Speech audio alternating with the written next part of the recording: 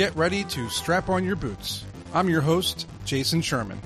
Today's guest is Dr. Terry Levine. She's a business consultant and published author. Welcome to the show. Thank you. Good to be here with you. Awesome. And I read online that you call yourself a heartrepreneur. And I'm curious, obviously it's a heart and it's an entrepreneur. What made you put those two together? And what was that whole moment like when you came up with it? Thanks for asking, Jason. And I can't take credit for it.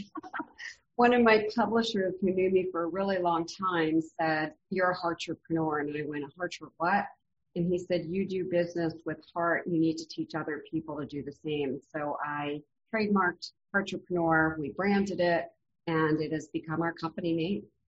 Especially with such a ruthless business world out there, you need a little bit of heart. And some people might say it's naive, but you know what? With all the clouds, you need some sunshine. So I say it was a good idea to come up with that name. Thank you. And so you mentioned your publisher, you mentioned Heartrepreneur and a couple things like that. But when was the first moment that you realized that you were an entrepreneur and that you wanted to be an entrepreneur? What was that first moment?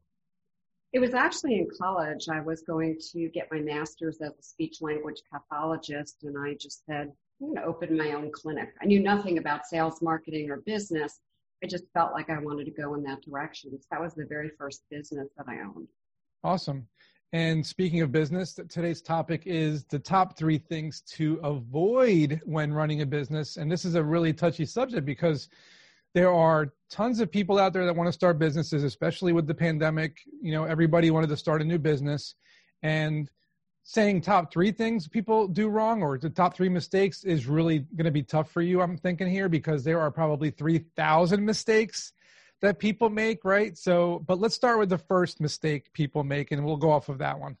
All right. Well, I do have a lot. So the very first one that comes to me in this moment is being a cookie cutter business, not being unique, not having a proprietary system, method, product, or program or service, and then looking like everybody else. People will just go to somebody who's cheaper and not choose you.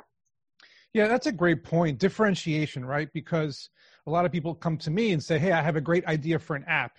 But when they tell me the idea, it's just like the other 27 apps that are out there that already do what they're saying. And the same goes for the people that want to start an e-commerce business. Same thing, right? It's like there's a million e-commerce websites. So that's a great point is people who are listening, you're not differentiating enough. You have to come up with an original idea, a unique product or service, and stand out from the crowd, because if not, you're going to be, sucked in by the saturation out there, right? Exactly. So what would be the second biggest mistake people make? I don't think the audience will like this. However, I'm just very transparent about this. And that is being on social media all the time and thinking somehow that's going to grow your business. So that's actually, in my experience, not a good idea. Social media is not a way to build the best relationships, and it's not heart to heart. It's not the best use of your time. So instead of hiding behind your computer, get out there and actually meet real people and create value for them. Yeah, and let's put it this way. Social media is toxic. It causes depression. It causes people to be more socially isolated, even though, of course, during the pandemic, it was a saving grace for a lot of people because we had video interactions with people and being able to stay in touch and keep track of what people are doing. So I always say social media is a tool that should be used for certain things and not for wasting time, right? And I think that people are wasting time and like you said, it's not going to make your business any better. Although on the other hand, you mentioned getting out there and getting more business. So how can you do that with this whole, COVID situation? Are there ways that you found that are effective? Sure. I mean, there's lots of things that you can do online other than social media. There's lots of groups that meet online. There's networking groups. There's like-minded groups.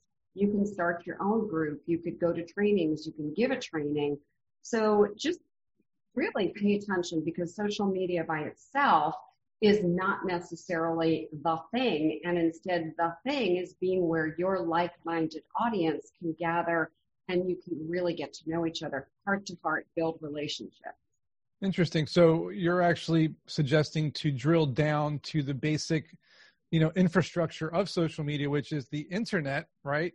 Yep. And use the internet to your advantage, not so much, Facebook, Twitter, or YouTube, and all these other, stuff that's out there, but actually using maybe online forums, maybe jumping on Reddit, meetup.com, or any other kind of social interaction. That's a good way to look at it. So, people should start doing that instead of looking at cat videos, right?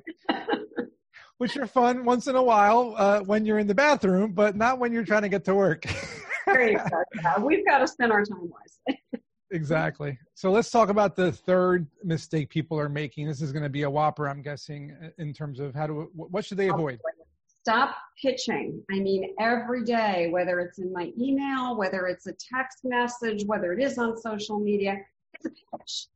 Build relationships. If I wanted to go on a date with someone, I wouldn't go, hey, go on a date with me when you don't even know me. Stop pitching, start listening and building relationships. That's the biggie. Yeah, and that actually is something that goes way past even just being a business owner. But when you say pitching, for example, to investors, right? Because a lot of people are out there with their product or their service and they're pitching to investors. And in my book and my course, what I always teach is do not pitch investors. Build a relationship with them. Ask for their suggestions and feedback, because you know how rich people are. They love to talk and help people, right? They love to help. So just ask for help. Just say, I'm looking for some feedback, and they'll be more than happy to give you some insights. And then you never know, they might find your product or service enticing. They pull out that checkbook. That's a good point. So let's talk about when you became an entrepreneur and one of the biggest challenges that you faced from kind of transitioning from, like, I guess you would call the corporate world or like the real world to our fantasy world of entrepreneurship. There must have been like a challenge that you faced that was really difficult to overcome, but you got through that obstacle. So I have had 8 totally different multi-million-dollar businesses and this consulting business that I love so much for 27 years. When I first started in this business, I was doing what everybody else was doing. And I was doing the marketing the way they were doing it, and I was doing everything the way they were doing it. And honestly, the challenge for me was it wasn't authentic, it wasn't transparent, and it didn't even feel like I was being in integrity. And I decided not to do it that way, and threw out everything that everybody else taught me and told me. And I got 30 clients in 30 days with a waiting list. And I knew that by building heart-to-heart relationships, it was the right way. But I followed the wrong advice to begin with. Wow. That's tough. And everybody has been there at one point, following the wrong person or listening to the wrong person. Now let's talk about the other side of the coin. When you had a mentor or someone who you look up to give you the right advice, what was that piece of advice that really changed the game for you?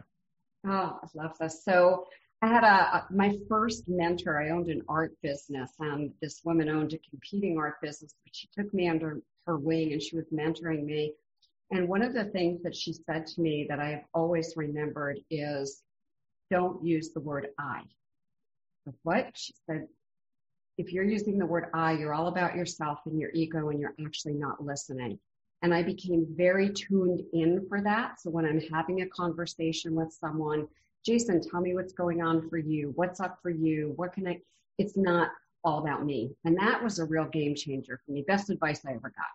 That's great. And that reminds me of the book Dale Carnegie wrote, How to Win Friends and Gain Influence, right? Where he says to just listen. The more you seem interested in other people, the more likely you are to gain influence over them, whether friendship or business. So I feel the same way when I'm talking to people in public or anywhere.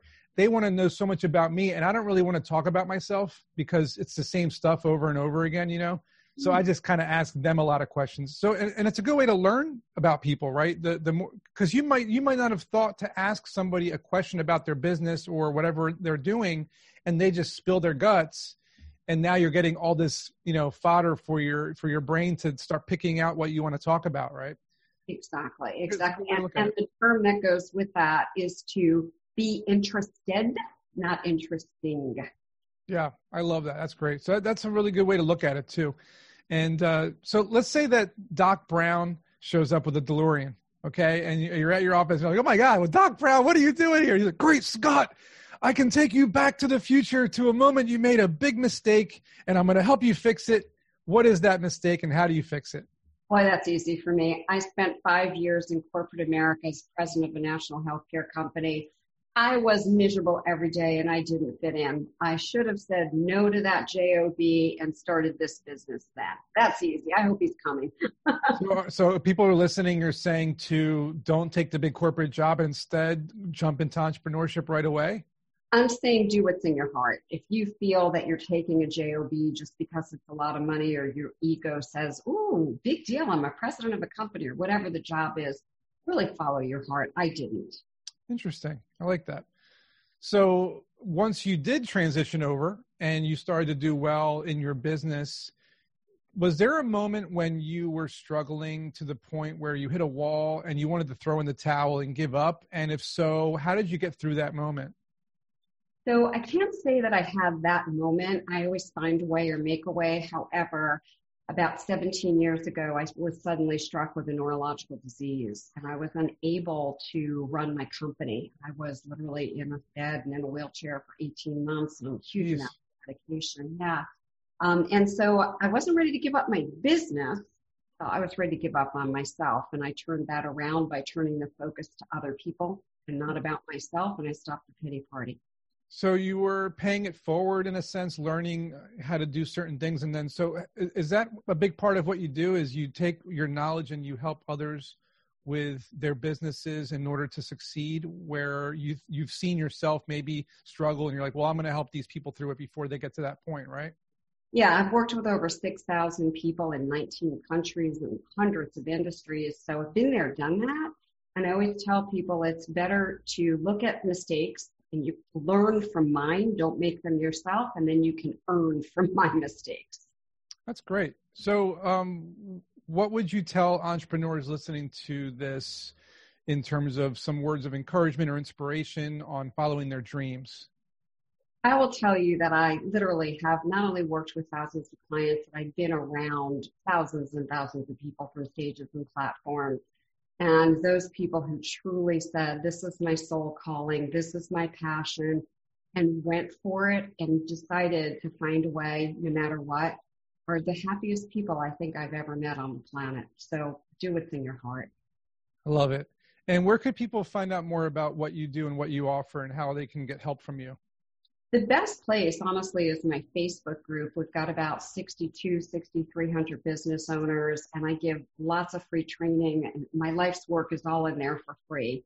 And that group is called Heartrepreneurs, which has an F, Heartrepreneurs with Terry Levine, or heartrepreneur.com is the other place. Awesome. Everyone, check out heartrepreneurs.com and her Facebook page, because that sounds very valuable and insightful. I'm excited. And before I let you go, I want to do a quick lightning round. It's a little silly, but it's fun just to kind of have some fun. I'm curious what everyone thinks about these, because I always think about it. So if you had to choose the better of two evils, would you choose MySpace or Facebook? Facebook. All right. If you could pick one of these four for your next business and it would succeed no matter what, would it be traction, technology, team, or revenue? Revenue. Okay. Everybody usually chooses that for some reason. For some reason, I always think traction is better, because traction's tough to get, man. Traction, revenue, not so much, but traction. All right. What's your favorite company's culture? Zappos. Oh, cool. All right. I like Zappos. Nice, good pair of shoes. If you could choose a city to start your next company, which would it be and why? It would be Playa del Carmen, Mexico, because I live there 4 months out of the year. I love the people. I love the culture. And I would love to make an impact there. That's great. My parents go there 1 month every year. Oh, wow. How about that? They always invite me, but I'm single, so I don't like going by myself because I'm single. So one of these days I'll go. One of these days I'll go. All right. Let's say Neo shows up and he plugs you into the Matrix and says, you can learn one thing by plugging you in. What would it be? How to be happy all the time. Well, he didn't give you the red pill. That's a chemical, man. I'm talking about a skill. I know Kung Fu. That's cool. We'll let it go. We'll let it slide. You want to be happy. All right. And during the quarantine, what was your favorite show that you binged? I don't watch TV. Did you watch a movie that you liked? And I don't usually watch movies. However, what I did is I watched a ton of YouTube videos. They're just assorted, and it was probably one of the best times in my life. You name it, I watched it. I just got really into YouTube. Nice. That's cool. You were binging YouTube. So that was the favorite thing you binged. Yeah. All right, cool. Awesome. Well, thanks for coming, Terry. It was a pleasure talking to you, and I'm sure people learned a lot on this episode. Thanks, Jason. All right, everyone. We'll see you in next week's episode. Thanks for listening. If you learned something in today's episode, please subscribe and share this podcast with your friends. You can learn more about me at jasonsherman.org. Don't forget to pick up a copy of my book, also called Strap on Your Boots, on Amazon. And if you want to dive even deeper into the world of entrepreneurship, I suggest you sign up for my course called Startup Essentials on udemy.com. Also, you can support this podcast by leaving me a positive review, and also by visiting patreon.com/straponyourboots to become a member and get bonus material. See you in next week's episode.